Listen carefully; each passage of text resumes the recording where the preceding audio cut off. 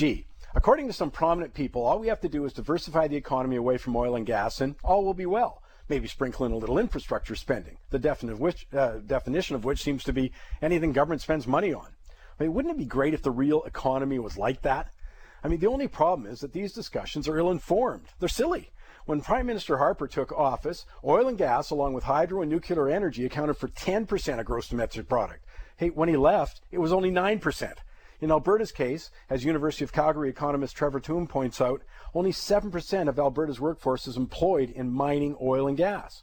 See, the problem is that oil and gas represents a big chunk of capital spending, and that's where the impact of low oil prices has hit. But maybe the diversification cheerleaders can point out specifically, hey, which non-resource related industry is spending a lot of capital? The problem for the economy is that high oil and gas and other resource prices hid many of the problems now being exposed, which include brutal anti-business, anti-capital investment policies at the municipal and provincial level, as well as low productivity growth.